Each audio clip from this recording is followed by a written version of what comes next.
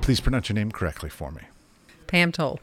And in addition to being an artist yourself, as well as a tenured associate professor at University of North Carolina, Wilmington, you are also the founder of Acme Art and the founder of No Boundaries Artist Colony, right? Right. Great. The two biggest things that I'm most interested in are the fact that you created Acme Art, which is how large is this space? I think it's 15,000 square feet. Okay, 15,000 square feet with how many artists in it? 21 artists and a gallery. And it was created in 1991.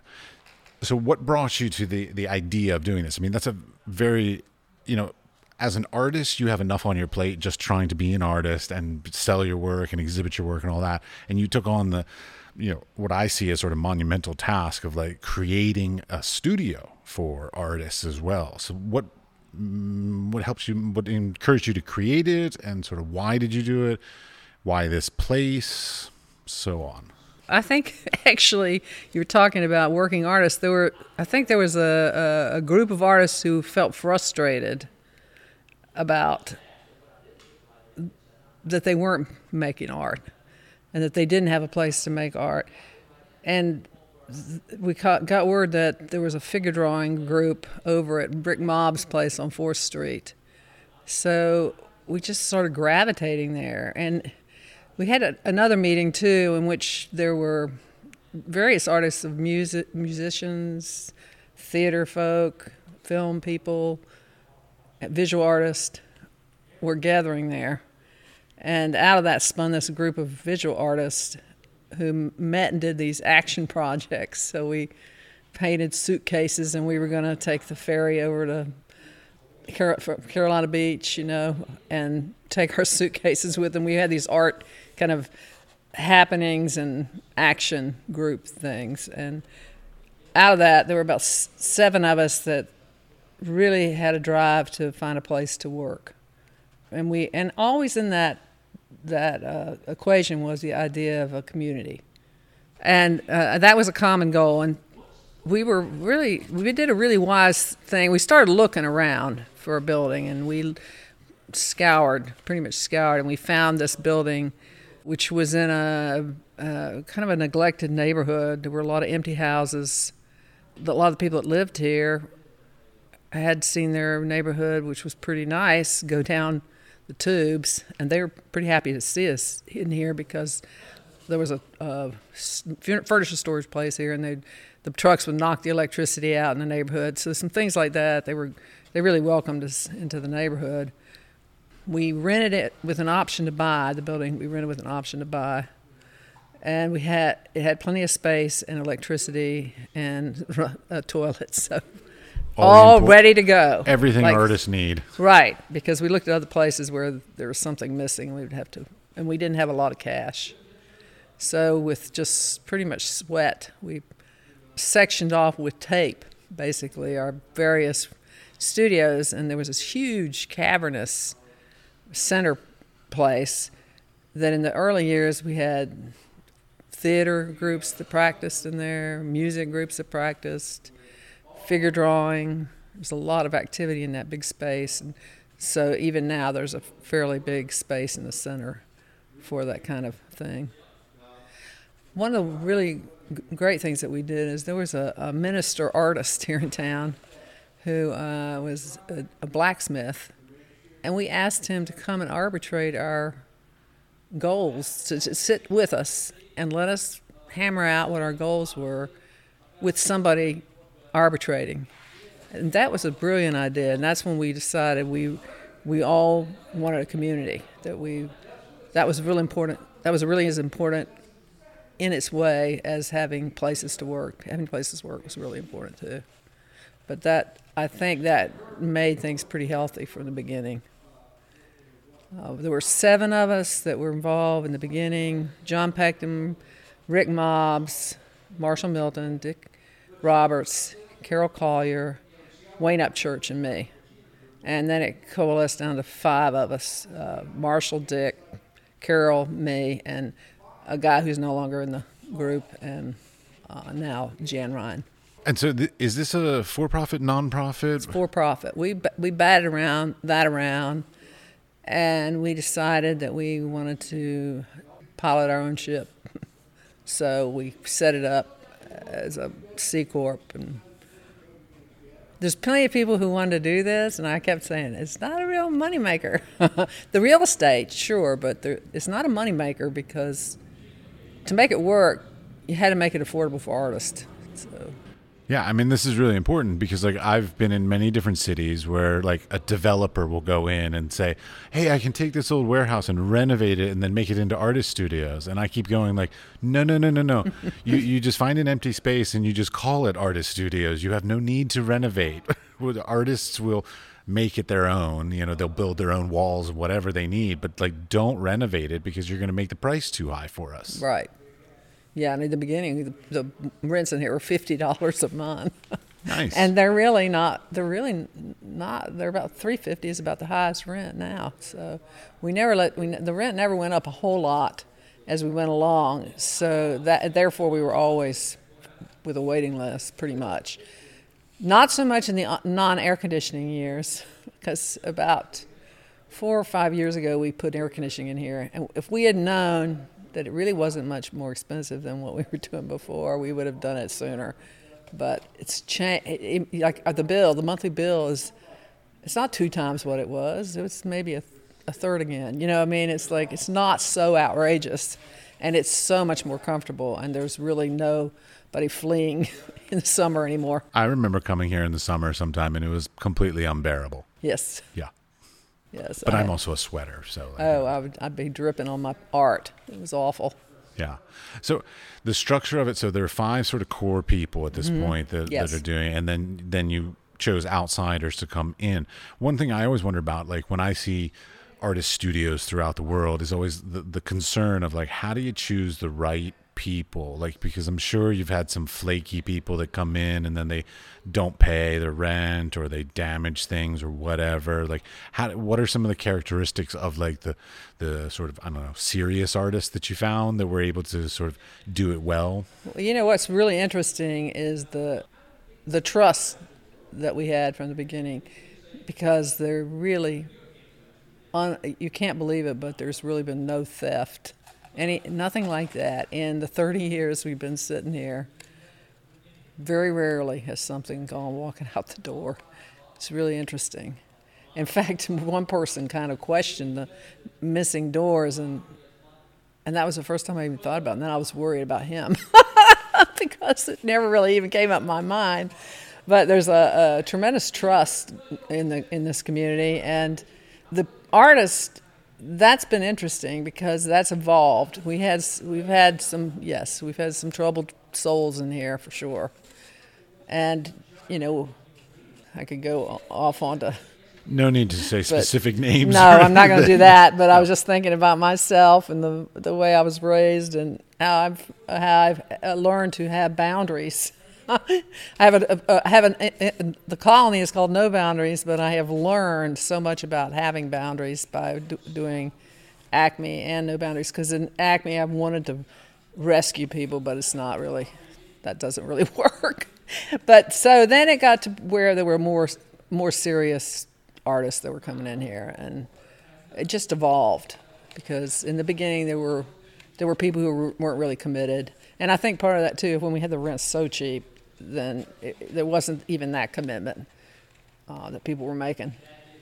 But that's just been a lot of luck, I think, honestly, and the good vibe that we have here.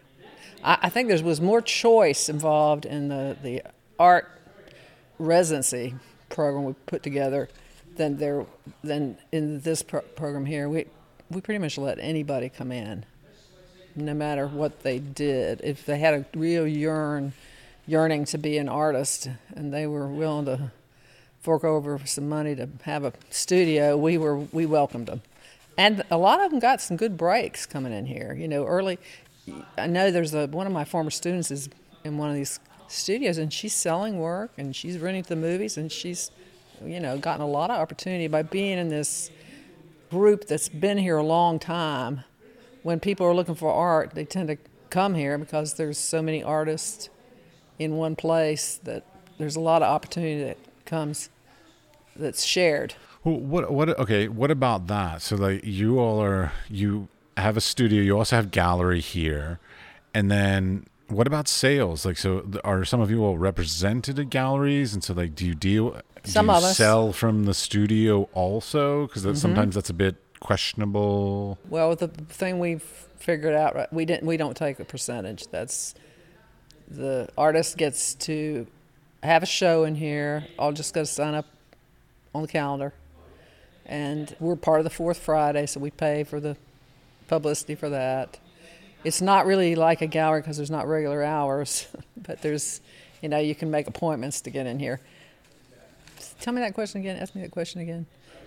Dealing with the nature of sales. Being represented and selling out of the gallery, because of course we all many hear people bad sell stories. their own work out of here, and that's fine. And then lately there has been a dealer here in town who's pretty interested, and several of us in here, and so we're giving her a chance to do what she does, because frankly, for me, I'd rather be making the art than trying to figure out a way to sell it. So, well, and that sort of goes back to my initial idea about talking to you about this, which is you are an artist and you also teach. So you got 2 full-time jobs already, and then on top of that, you took on the responsibility of founding an artist studio, and then on top of that, you said, let's create a residency program. So, but which are not necessary, but there was something about you that sort of made you want to do these things. Yes, and I think that I think there's there's an economy that. It's very interesting because my father was a free market economist, but I think there's such a thing as a gift economy, and I really do think that is a pretty. I mean, you can't blanket say it's a generous group of people, but there is a generosity in people who pursue something that they don't get stroked for, they don't get a time card, and they don't often get praise or sales, but they continue to make something that's important to the community. I mean, in some way, I don't think we'd be here if it weren't important to the community. I mean, I don't think this place would exist if it had to be sustained at some point by everybody who's in here in the community. So does the Acme art have any sort of strategic planning, growth, intentions of future? Well, every once in a while we'll be in our bonnets. Like right now, we're decided we're going to get industrial gutters on the front because my studio continually floods when there's lots of rain. So we come up to these projects. We got a new roof now, twice in the rain, the 30 years, and that's not a cheap thing. And we put in some skylights, and so we get these impulses to do some new things. But in the beginning, it was just sweat. We worked really hard for 5 years. Building walls, mudding walls, painting walls, getting the plumbing fixed. Well, you all were pretty well established by the time I arrived in 2002, I think. Okay, yeah. So that was 10 years later. Yeah, you all were pretty well established by the time I'd even arrived here. Yeah, in the beginning, all the owners were paying rent too. As it got more successful, now the money is used for taxes, which are pretty high, and utilities, and the Fourth Friday, and the upkeep, and all that. So we have enough rent to be able to stay here, be here. It's okay. One thing that actually I always wonder about when it comes to artist studios, insurance. Do you all do insurance, or do individual artists do their own insurance? How is that? If the contents of the studio is insured, that has to be done by the artist. We have a general policy for the building, for liability, but not property, because Acme doesn't have any property. Even the business property, we really don't have anything. It's like we have a safe over there that we found. It's old. You know what I mean? Everything in here is old and found on the side of the street. I've never been in an artist studio that had new stuff, unless it's like somebody who does like 3D printing or some high tech stuff. Yeah. So yeah, I mean that's sort of the fun of it to me. Yeah. Every artist, like, I mean, in my lifetime, I've thought like, oh God, wouldn't it be great to like run an artist studio? That'd be so much fun. Is it really fun? It sort of runs itself. Honestly, at this point, I'm the treasurer, so I'd keep the books and I take them to the tax guy, and pay the bills and make the deposits. But that's really, then there's other people who call the repair people and are here for the repair people, and it's basically run by Marshall and Dick and I, and we've spread to our strengths the jobs. And honestly, around tax time I'm really busy with Acme stuff, but at the day-to-day there's an artist in here who's really been our liaison with everybody and helps with everything too, and that's Michael Van Hout, who is just a wonderful person and a people person, and he's been really important for this whole thing to work too for a long time. He's Carol Collier, one of our partners, lives in San Francisco now, and he lives in, well, he doesn't live, he works in Carol Collier's studio, and he's a terrific guy. Yeah, no, he's a really essential part of the way this running, right, So, and he gets paid. All right. So now it's not run in any way that's, as you said earlier, it's not like a money-making thing. It's basically about creating something that's stable, that nobody has to worry about, that will be here, that you can rely on it, kind of thing. Place isn't going to close, but it's not necessarily going to be like a huge investing, money-making venture. So no. The idea of creating an artist studio to make money is a bad idea. Yeah, I don't think it's viable. But there are a lot of people that do think it's viable. I know, and I'm always surprised because plenty of people have, said they were going to do that or whatever, and I always say, but if you plan on getting rich off of it, it's not going to. And I think that's one of the things that made this a success is, in the beginning, I remember thinking, well, Marshall has all that equipment over there. I have one plug. You start thinking how the utilities are divvied up. And I at that moment, I went, don't even go there. Yeah. If you start going there, you are going to be miserable. Yeah. We're all in. That's it. Yeah, we're don't nickel and dime it.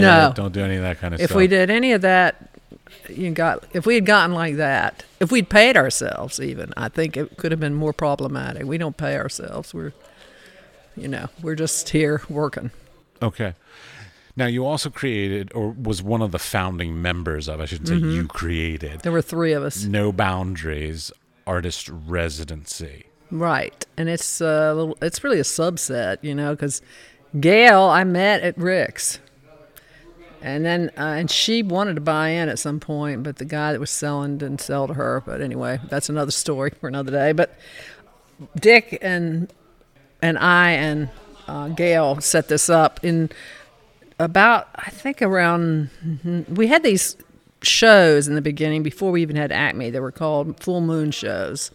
And the very first one we had, it was down at the Cafe Phoenix, and we had the upstairs hung with art. We had a dancer, we had a reading, it's some music.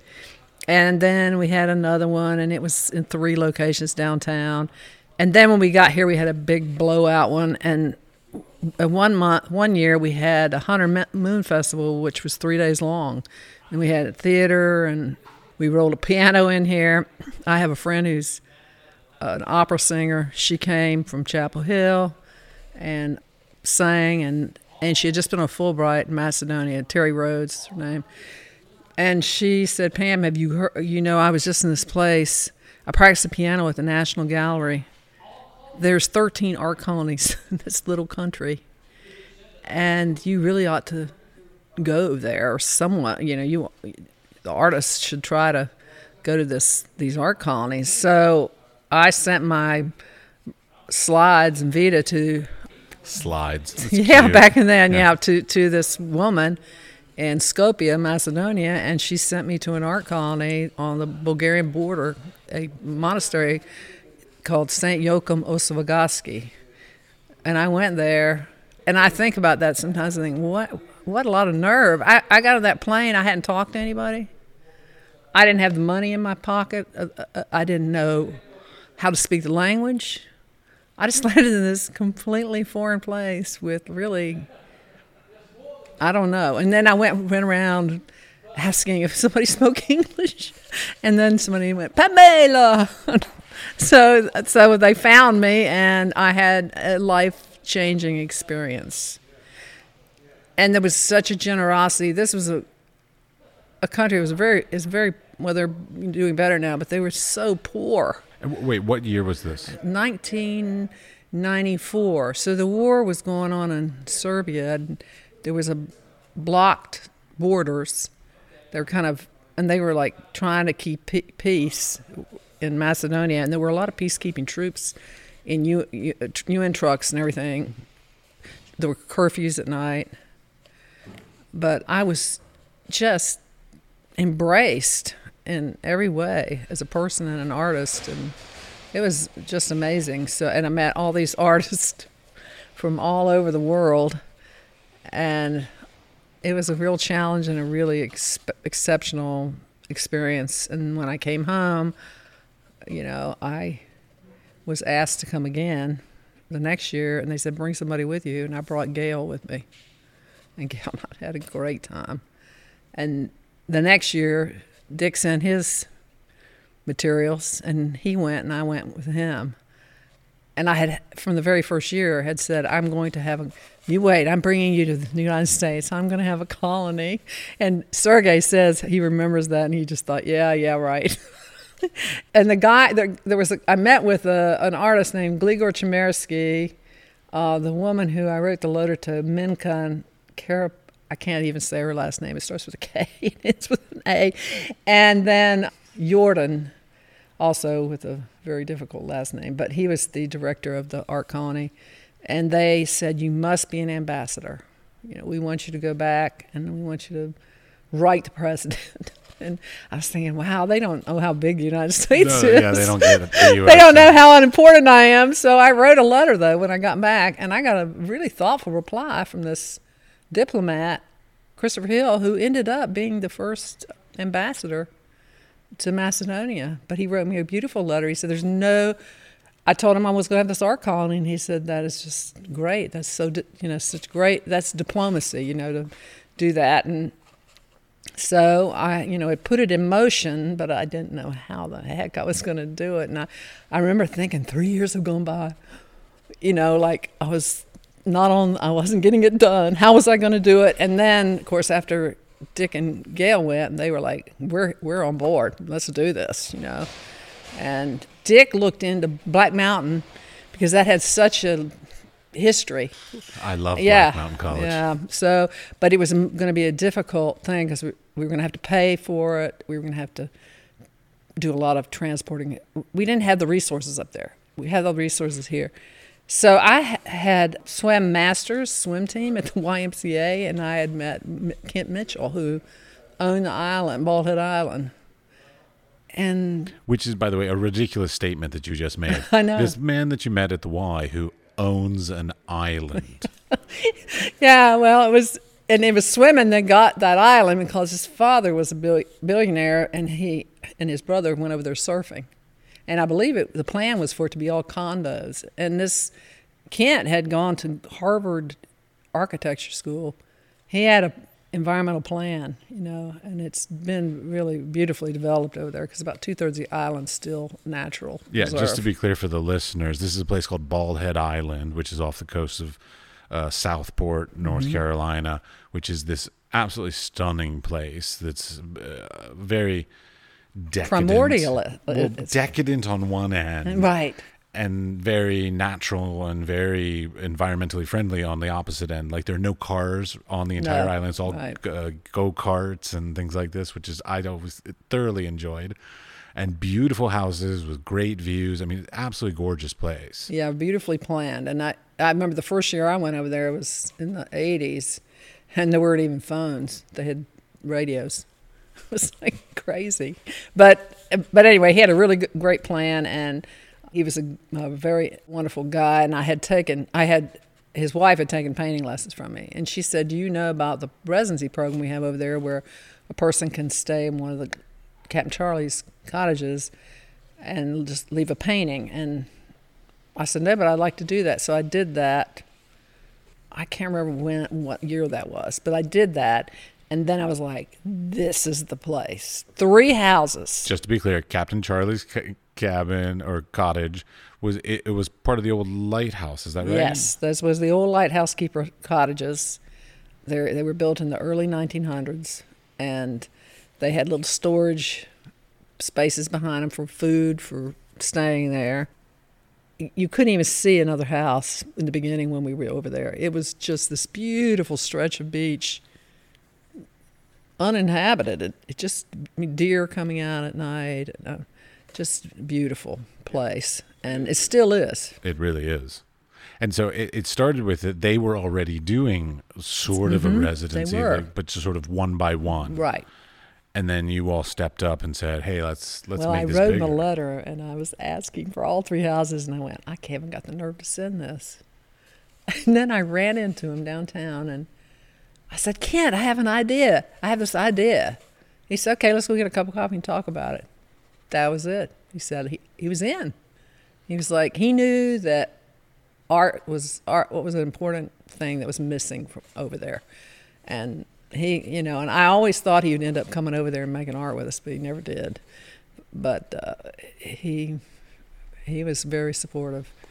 Now, the deal that they had previously, and then you have now still through No Boundaries, is basically an artist comes and they do their residency time, and then they leave a piece of art for the collection. Yes. Is that collection kept as part of No Boundaries, or is that part of Bald Head Island? There's a Bald Head Island collection, and there's a No Boundaries collection. There's two different ones. No Boundaries, we've sold work to keep ourselves moving. That was one of the things we did with the collection. There's some things that we've held on to. Do you still have my piece? I think so. I'm pretty sure you do. Well, I'll tell you what really is really interesting is there was so this is the way that went. So we would choose people, but a lot of the choosing was done through our experience in other colonies and through the recommendations of people that we respected. Because there's 2 things. You had to be good at art, but you also had to be able to get along with a lot of people. It was not a place you could be alone. It's kind of summer camp. I mean, you're pretty crowded, and you're staying in, 4 or 5 to a house, something like that. Yeah, at times it was more than that. Yeah, and you're doing communal meals and doing some events together, but like all day you're left to your own devices to do as you wish. Right. There was a show that Gail and Dick and I were in with Gligor Chmersky and a couple other Macedonians in Carborough. And I can't remember how that all came about, but there were some people that were coming to Carborough, too, from Macedonia. So, as one does. Carborough, Macedonia, of course. Right. So I've never have been much for openings and chit-chat. So I was like, I wandered over across the street because there was an exhibition over there, and it was breathtaking. It was a Peruvian weaver who did these weavings and tapestries that just were incredible. I ran to find him, and I told him we had this art colony, and would he be interested in coming? And then I went and got Dick and Gail and brought him over there to meet him. And this guy, Maximo Laura, he ended up coming. He has a museum in Peru. He has work in the Native American Museum in the Smithsonian. I mean, so some people just came to us like that. And I just think it's so cool that he came to the colony. He's not really a painter, but of course he was painting designs for his weavings. But there's been some extraordinary luck like that, gut luck, for artists that we've had. We had another artist, just marvelous, Sammy Nicely from Atlanta. He had a show over at UNCW. I went in there, and the energy of that show, I was like, where is he? And then that was the last minute. I said, Dick and Gail, we've got our list, and they're coming. Because it was only about a month before. I said, what do you think about adding this person to the group? And they said, great. And it was great. He was really great. Okay, but let's go back a little bit to the nuts and bolts of sort of how the thing is structured. So if I remember correctly, it's like 3 week long? 2 weeks. 2 week long. And so it's 2 weeks generally in early winter, if I remember. November. Yeah. And it was a very off season in Bald Head, and we always laughed and said, "This is the best 2 weeks in the whole year." Yeah, but it was like nobody was over there. Yeah, in all November. the summer tourists are gone, and it's not too cold, so it's actually really, really lovely over there. Right.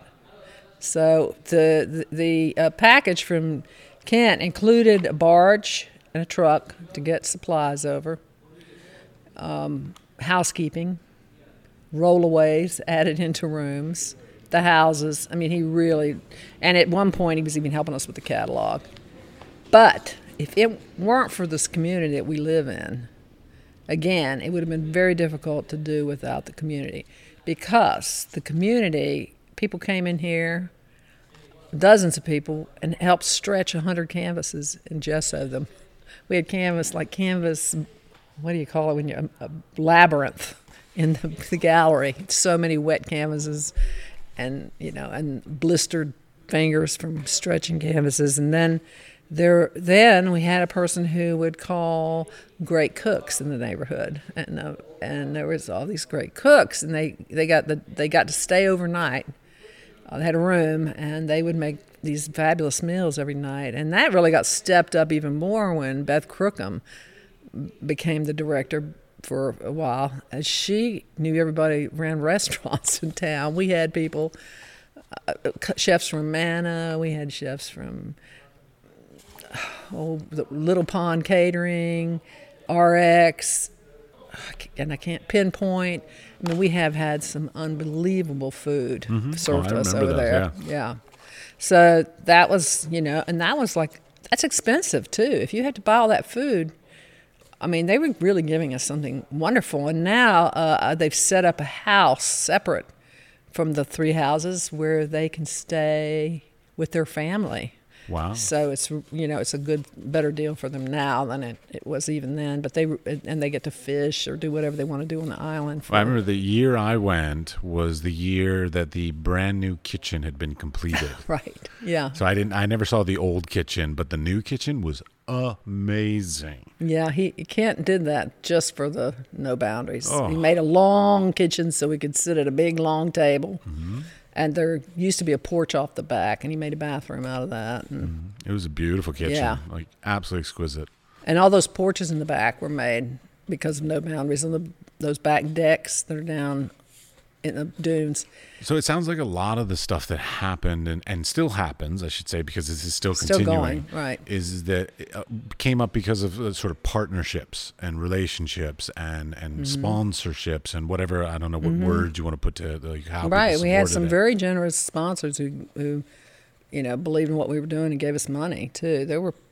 It was interesting because it really seemed easier to go out and to somebody you knew was supportive of the arts and say, look, we need this money. And instead, that was easier than writing a grant, to be frank, and we get more money. Well, that's how I was just about to be clear. So No Boundaries is nonprofit. Yes. Okay, so that's just very distinct big difference on that. Right. So now, as an artist residency, you then also applied for grants and asked for support. We did do like that. This.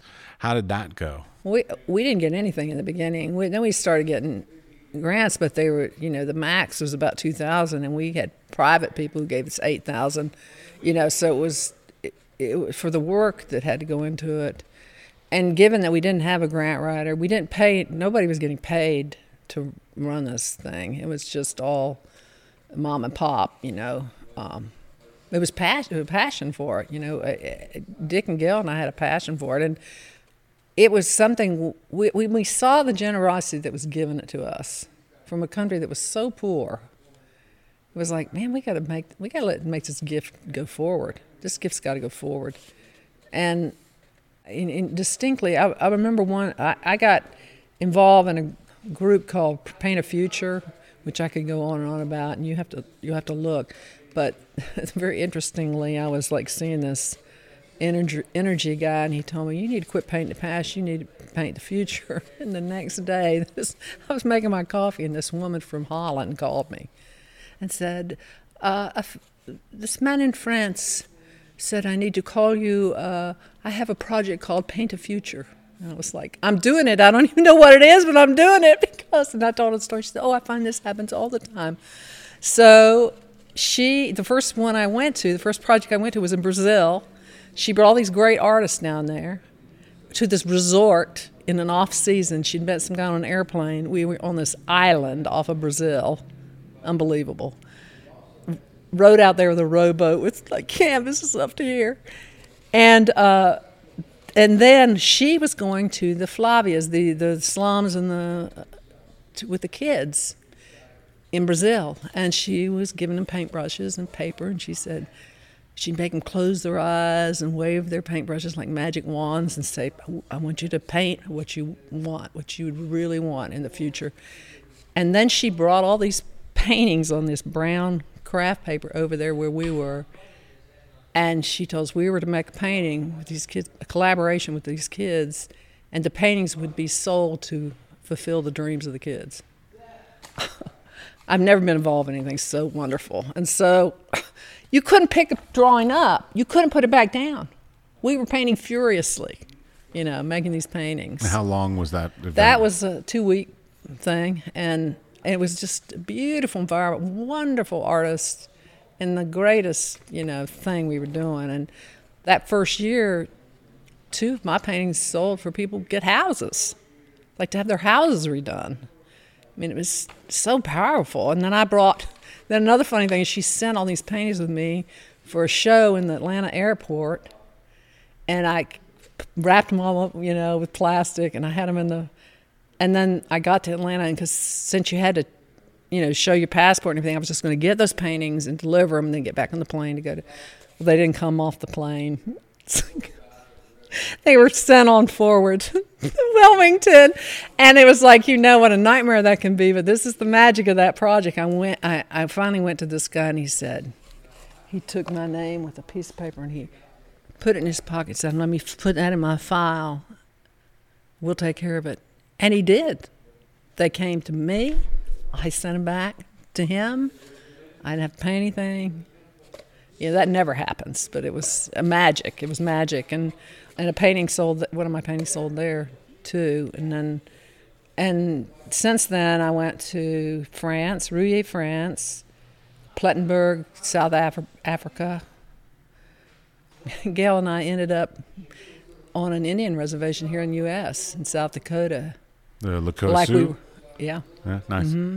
My father worked there for a while. Yeah, so that's just an incredible project, and a lot of us got involved. So what I was going to say is, when I got involved in that, I met all these great artists. So I said, you want to come to No Boundaries? And one year we invited a Spanish man who I met in Rouillé, who ran his own art colony in Noja, Spain. We invited Hedy, who ran Paint a Future. We invited Antonio Manfredi, who has a museum in Naples, Italy. So I said, I can invite all these people, and then everyone in Wilmington, the doors are going to open for these artists in Wilmington, and it happened. Fly went to Spain, to the colony. Harry Taylor. Yeah. Fly. Dick and Bonnie went to Rui, Gail went to Brazil. I mean, it was so incredible because all those, I've been in a couple shows in that museum, and I know Gail has been too, but it was that, just making that pool bigger, the ripples, make them go out and out and out and out. Well, that's something that I've been learning more and more as I've gotten older, which I wish I had learned when I was younger, which is basically, it's not like networking because that sounds too intentional, but it's connections. It's just people you meet for whatever reason that somehow enter your life, that somehow end up being of some importance, kind of thing, is very important. And my thing is I'm great at meeting people. I'm so good at meeting Yeah, people. you are good I'm a at social that. butterfly. But I'm horrible with nurturing those relationships and continuing them. Like, you and I are friends, but I haven't really spoken to you in 12 years. But we made friends early on, but I'm really horrible at nurturing those. And it sounds like this scenario of like doing all this is about more than just meeting people. It's about like nurturing that and continuing the process beyond just the residency times. Yes, and that I could go back to those first 3 years in Macedonia, and I still have like a really deep friendship with Sergei Andriisky from Macedonia, and I've taken students. He started his own residency program in this village that was dying, and his father's a very famous poet, and he was born there. And that place is now a center of ecology and art. I mean, they have done so much for the environment there. His wife's very involved in the environment, and I went there as a resident. And then I took students there in 2011, 10 students who stayed in the village with the people that lived in that village, which was the most remarkable. That alone was a remarkable learning experience.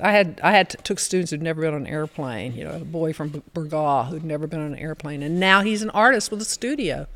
I mean, you wouldn't believe what these kids are doing now. And they went there, they had 3 weeks, they had some time in Skopje. Then we were in this village, and they made art, and then we went out to see various other things, archaeological, Roman tile floors and things like that. It was just an amazing experience for everybody involved, and then I went back again in 2013 when he had a anniversary, and gathered a bunch of artists back there. But he often comes here too. He's been to the colony a few times, and he stayed in our different homes at different times too. But there's some friendships like that, and he's recommended people to come here, like Leon Patchett from Scotland. It's and then there's Gönül Nuhoglu from Istanbul is another really great friendship I have. Every time I go to Turkey, I'm with her. She even came when I had cancer in 2005. One day I went home to my home, and she was sitting on my porch. I mean, it's like, that's going to make me cry, because there are some relationships I have because of all that are incredible. They're really incredible. Some incredible people. She's an incredible artist too, and very interesting people. I fell in love with that part of the world too, the eastern part of the world.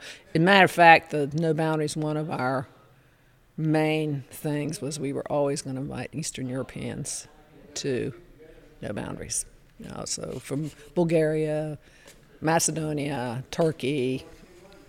Right. Well, let's take that back a step, actually, because the structure of who's involved in the residency, we didn't even sort of get to that, because you do 2 different things at different years. So 1 year is national, people that live sort of regionally, locally, U.S. based, basically, and then the opposing year is international, where it's sort of half international, half local. Is that correct? Yes, and in the beginning we had about 26 artists over there, you can believe, in the 2 weeks. In 3 houses.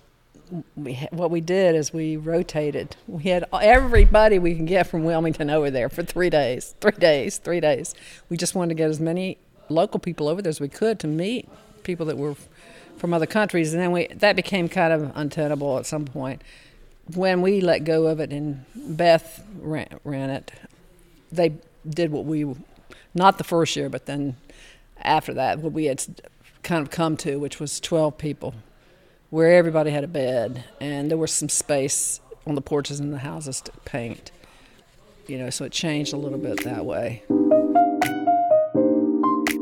The structure of choosing to do like 1 year locals and Right. 1 year international, it's interesting. Like I always sort of wondered, because of course I was never engaged. Like, it was why? expensive to do the international years. Okay, wait. So step that back a second. So for the international people, you paid for Everything. Really? Their supplies, their housing, their food. They didn't pay a dime except to get there, because that's what was given to us in Macedonia.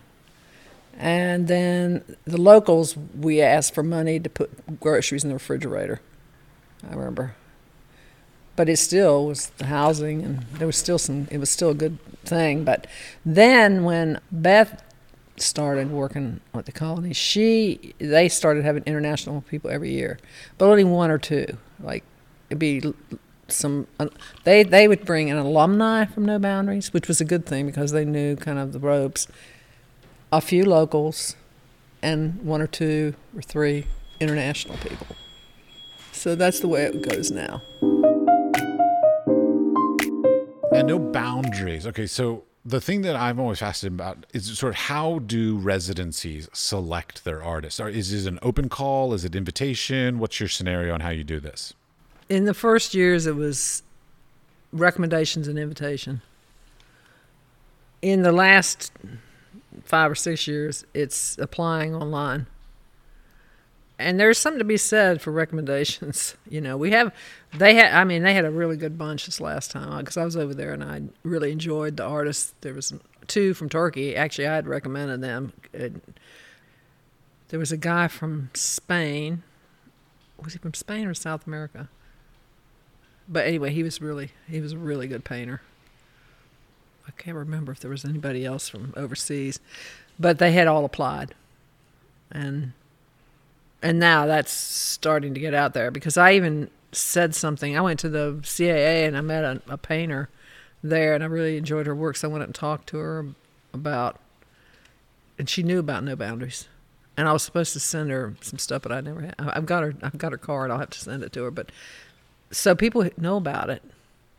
And I think, and I remember I ran into somebody in Ireland who said that they hadn't applied because there was no online application. They didn't want to do, the younger people, they didn't want to do the handwritten thing. So there is that on the online stuff now. Well, see, and what I always wonder, because I haven't done a lot of residencies in my life. I would love to do more, and I hope to be applying for more in the near future, because I hear nothing but like good experiences, right. Basically. Good, whether the experience of the residency is good or bad is irrelevant, but the experience of doing it is always seems to be jacks you. I mean, you come the real art doesn't happen there. It happens after you've been there. Yeah, it's the ramifications of it. Yeah, it's like talking to people, thinking about things, right. Looking at things in a different way. So, like, were you part of the application process? What do you mean? Well, the one thing I always wondered, like... who juried? Basically, yeah, I was asked to jury one time. Well, because I always wonder when, from the side of the jurors who are looking at it, what's the special thing you're looking for that differentiates somebody who should be there versus somebody who shouldn't be there? Like, is it the work? Is it the statement? Is it their CV? Like, what are the sort of hierarchy? They did all that, and needs? they also ask for recommendations now too. I know there were 2 girls from Brooklyn that came, and I believe Scott Reland knew them before they came, so he had some insight into what they were doing. So it's good to have. There was a jury of 5 or so. It's good to have 4 or 5, because somebody who knows these people, other people may not get it. It's good to have a variety of people on the jury. Well, actually, wait. So, like, let's take that back a step, because then that's an interesting part. Because a lot of residencies also talk about, like, they want painters or they want sculptors. Mm-hmm. They're very, like, medium specific. Whereas No Boundaries is not medium specific at all. It was in the beginning. It was painters, yeah. Okay, well that explains why I didn't go in the beginning. And then it started and then we started seeing it needed to be more than that. But the thing was, like, clay was really very difficult, and Gail ended up doing lots of work in her studio to make sure it got fired and all that after the colony. So that was laborious. But we did have this wonderful Serbian clay person, and she was great. But it was a lot of extra work for Gail. Well, the year I was there, I remember, like, Arrow was there, and he brought his printer so he could print photographs while he was there. Mm-hmm. And somebody brought a monopress. Yeah, I have. Was that you? That thing up It was there. that one, yeah. Yeah. And people were doing monoprints Yeah. kind of thing. So like the meat. By the time I sort of was aware of it and got engaged with it, it expanded past that. But that's sort of an important element. Is that like, while it may have started as painters, but you've transitioned, so now you're open to more mediums, and so there's a little bit more cross-disciplinary engagement. Right, and the environment is really part of it. So, like, I can show you a couple of Leon Patchett's sculptures. He was gathering sticks, and he made these amazing things from wood he found, and carved, and he did some things with grasses in them, that didn't last a long time, but really, really fascinating work. So there was a guy, the husband of the woman who worked in clay, did relief prints. He just went and gathered things on the beach and glued them on a board and printed these relief things that were really wonderful. So the environment really is part of it. Luke Morelli put sand in his paint. And people like Wayne and Sean got out in the elements and painted. Sean would be out there with a light on her head at night painting. No. Sean Best, right? Mm-hmm. Yeah. Yeah. Yeah, I mean, it's interesting because, like, I remember being there, and, like, some people were literally producing their work, like the things that were iconic of their style, such as Wayne McDowell. Whereas other people, like even I did this too, is I took it more as an inspirational, sort of almost like resource collecting kind of time period. Mm-hmm. Maybe the way you sort of reference Gail, where she sort of worked on things but didn't complete anything until later kind of thing. And that's what I had to do, because I worked with photography, and I sort of worked there and discussed with other people and looked at techniques other people were using and things like this, and then sort of completed a piece once I returned from it. So some people seem to use it as the place to make their work, whereas other people use it as a time to reflect and a time to sort of just expand their horizons in order to then return to their own lives and their own studios and then make something sort of inspired by it. And I've always looked at it as a time to do something I don't ever do at home. So when the first time I went to Macedonia, I didn't take any images. I didn't even think about it at the time. I didn't take anything with me. No business cards, no nothing. So nobody had any expectations at all of what I was going to do. I'd never painted with oil paint. I was painting with oil paint there, and I was scraping whole paintings off, and this guy from, where was he from? Austria, I think. He said, I've seen people wipe things up, but I've never seen anybody do what you're doing. I didn't know what I was doing, It wasn't your medium. No. But I was learning something. And then I went in this thing, too, that I did. I did this in Ireland. I did it over at Baldhead. I'd say, okay, I'm going to make indigenous collages. I can't buy anything or bring anything. I have to find it all here, and which was fun, too. Doing things like that I don't normally do.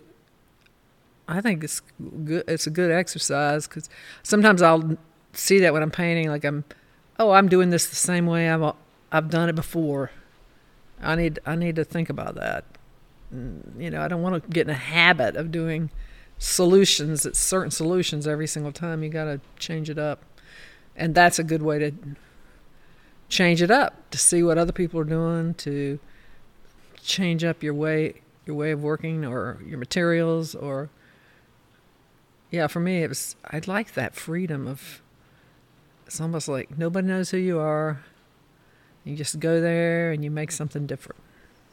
Yeah, see, like when I apply for a residency, I have this fear. It's this totally irrational fear, because nobody has ever said this to me. It's all in my head. That when I apply, generally they say, like, what kind of project do you plan on working on while you're there? And like, I get this horrible fear that if I write an application and I say I'm going to do this thing, and then for whatever reason I don't do that thing, that they're going to be angry with me. No, I know, but it's totally in me. No, I totally get it. I know that. So it's a very irrational thing, mostly because I've never done one. So I'm sort of like, oh shit, I don't want to disappoint them. I don't want to, hurt my reputation because I sort of promised to do something and I didn't deliver, kind of thing. Like that's hard for me to get past when applying for residencies. Well, I'll tell you something funny. Is when I first went to Macedonia that first time, I was like, when I got asked, I thought, It was like the Groucho Marx thing, if I got invited, then it's not going to be very good. Yeah, there is a little of that. Yeah, and I got over there, and I was like, holy shit, these people are the real thing. I was like sort of freaking out, about what they're going to expect of me, and was I going to measure up? There was, definitely I understand that. I felt the same way. I feel like it most days in general, but, But yeah, I have those days quite a bit too. Yeah, specifically when I write residency grants or something like that. Like, ugh. Yeah. All right. So let's sort of wrap this up a little bit. So you have a lot of experiences. Like you've done lots of residencies. You've founded an artist studio. You've created and run an artist residency program, and you're also a tenured professor as well. So like from your vast experiences, what in my old age, that was my polite way of saying it. Do you have any sort of like things that you wish you knew when you were younger? Oh my God, we have interns from the UNCW that come over for No Boundaries, and they're blown away. And I can't even imagine if that had happened to me when I was in college. I just can't even imagine it. What would it have done? How would it have changed things, I mean, my path's pretty good, but it's like, that would have been incredible. I can't even imagine having that door open at that age. Yeah, I was going to say, go back a step. How old were you when you did like your first residency? 39. Yeah, okay. So a little later in life than a lot of the kids these days. Yeah. Like, because I met this couple from Israel that they literally 6 to 8 months a year just bounce around Europe residency to residency, and they have no permanent residence. Like, I'm like, how do you do that? I've seen that too. I get so tickled because there's this guy. Oh, I can't think of his name now, and everybody knows him. Because he goes to every residency. Yeah, because he's in every colony, and sometimes I see all these people like whooping it up everywhere, and I'm thinking, do they ever go home? No, there are some of them that literally do not have homes to go to. I know. It's miraculous. I know, in some ways. It is. It's a gypsy life. It is, yeah. It's fascinating. But I mean, but they're with their tribe, though. There is a beautiful sense to it, and I kind of admire it and respect it in some ways. But on the other hand, I'm a bit of a homebody, and I like my studio. And I like coming home. I love going, but I always love coming home too. Yeah. All right, so. Advice for future next generation people. What's as I said, sort of what's something that like now that you sort of wish you knew then? Don't listen to no. If I wanted to go to graduate school at University of Chicago, and good school. Yeah, and I didn't even know how to take slides. I didn't know how you were supposed to take professional slides. I had no clue. I had nobody to help me with that in college, which is really sad that there was no like sort of photographer friend. Back then it was like you made art and you don't make money.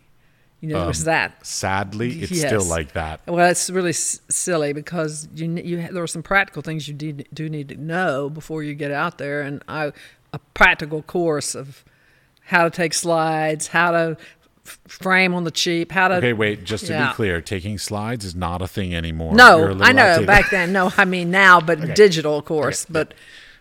But, but any of that, how to... where do you spend your money and where do you learn how to do it? I'm a huge advocate. I am so disappointed in my education that I received because me too, in that way. They taught me skills, they taught me philosophy, they taught me all kinds of great things, craftsmanship, all this.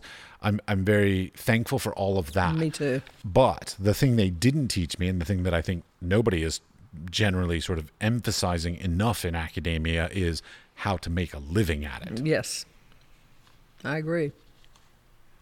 And that's sort of what this podcast is trying to do. Right. I'm trying to give little tidbits of experiences that people have to try and assist people in finding better, more efficient ways to be more successful in their own individual careers.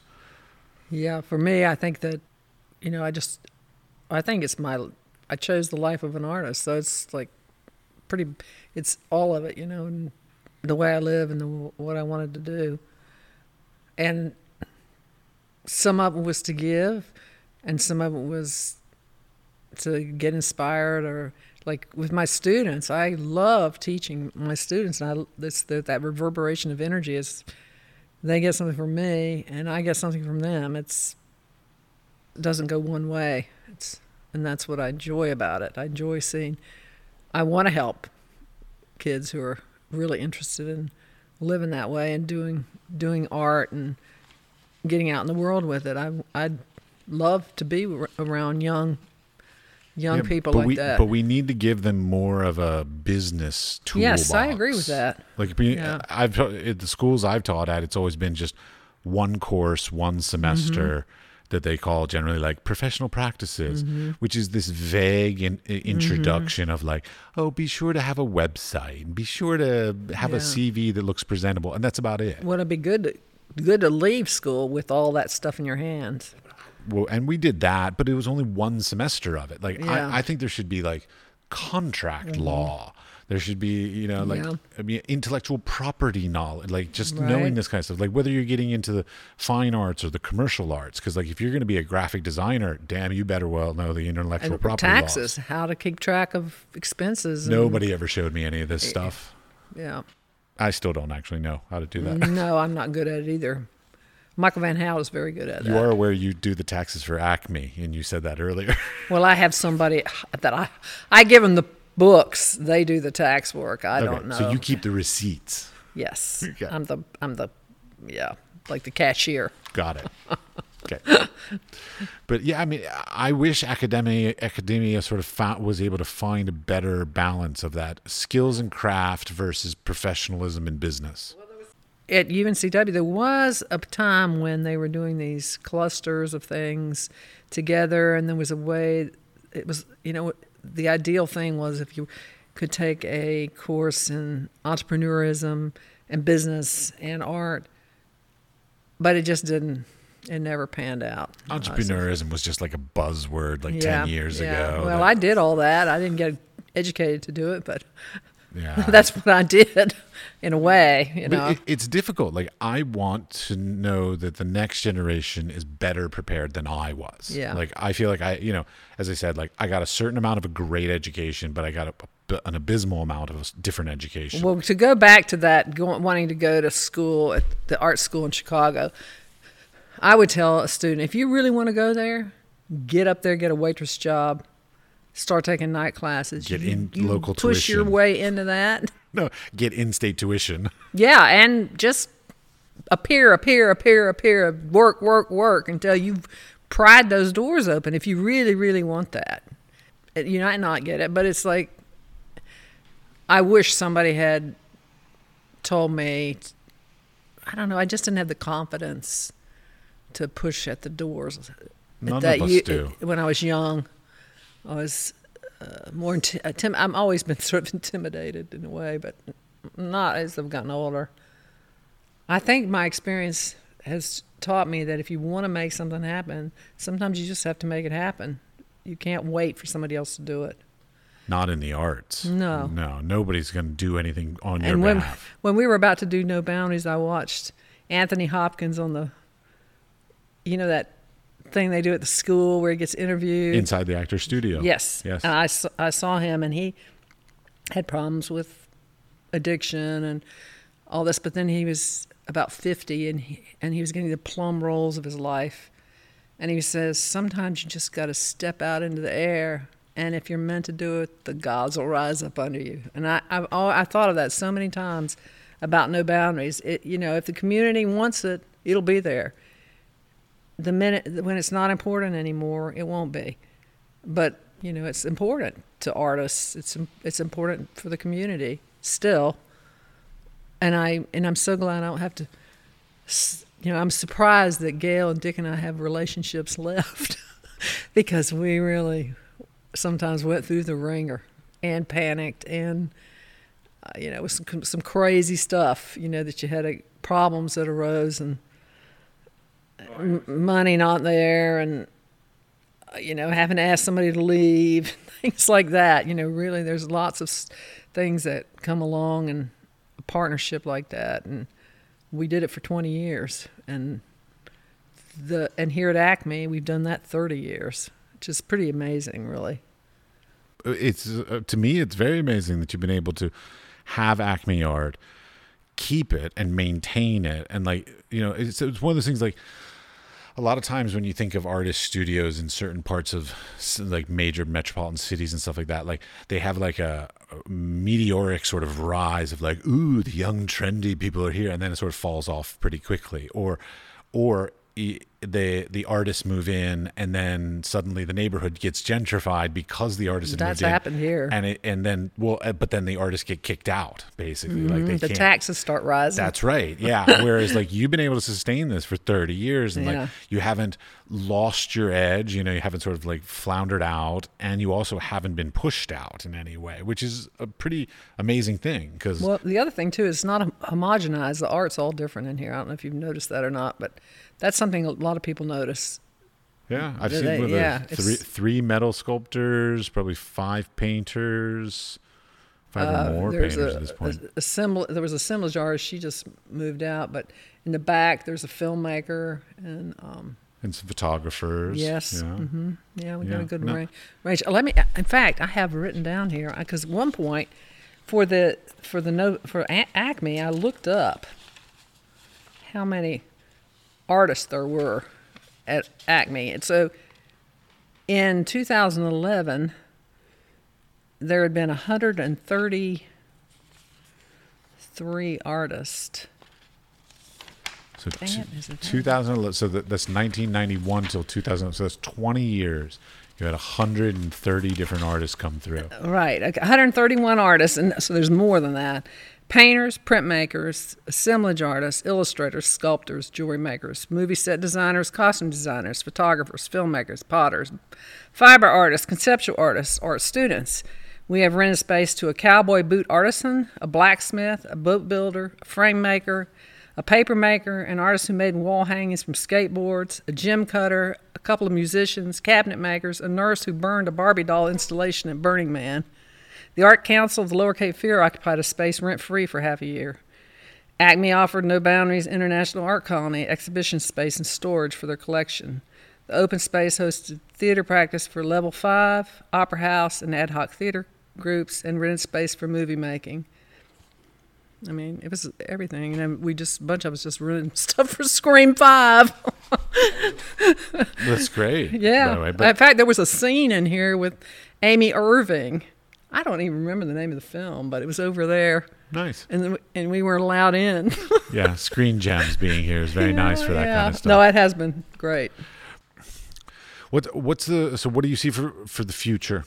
Like, so are you just going to keep running Acme, and you're no longer on the board of No Boundaries, correct? Mm-hmm. Okay, no. So you're just wishing them well and moving on. Right. And I've been over there as an alumni, but yeah. It's great. It's fine. Yeah. So I mean, I was wondering, so like you've got this great facility and all that, and you've also got this nice little yard here. Like, so are you ever going to like expand or do anything more, or are you just like? I think we're fine. We did talk with Joe Rowan from Summerhill at one point about doing a satellite gallery out here in the back. We've talked to a couple people about having our own gallery, but it's just, and even in here, but it's just it's just so much involved in that. Oh no, not about doing a gallery. Like, and expanding more studios. We thought about doing that and making a sort of a residency place too. And we did own the house, a couple of houses down, but we sold it. I don't see that. I see there's one thing that Dick did after No Boundaries that was kind of neat. It was a petite studio atelier. So he had like 2 or 3 foreign artists here staying in different people's houses. And Gail and I had also been interested in maybe doing that with him. Just have 2 or 3. One working in his studio, one in my studio, one in her studio. Put them up and just have our own thing like that here. Something simple. But I don't see any, and I don't see any real. What's interesting too is there's no stampede to put a for sale sign out here either, which is very interesting because some people we're getting older, But I don't know. I don't make judgments like that. Yeah, as long as we can be here and do what we're doing, and people seem to enjoy being here and doing what they do, and I think the community is happy to have us here. They're doing I don't know if Rhonda talked to you about it, but they're doing they're going to run a rail and they're doing this park, which So we all talked about when we got this building, Yep. a long time ago. So, and I was even talking to Ned today about that. So there's going to be some really interesting opportunities, I think, for art along the pathway and to really revitalize this neighborhood more, All which right. would be great. Well, thank you very much for your time. Sure.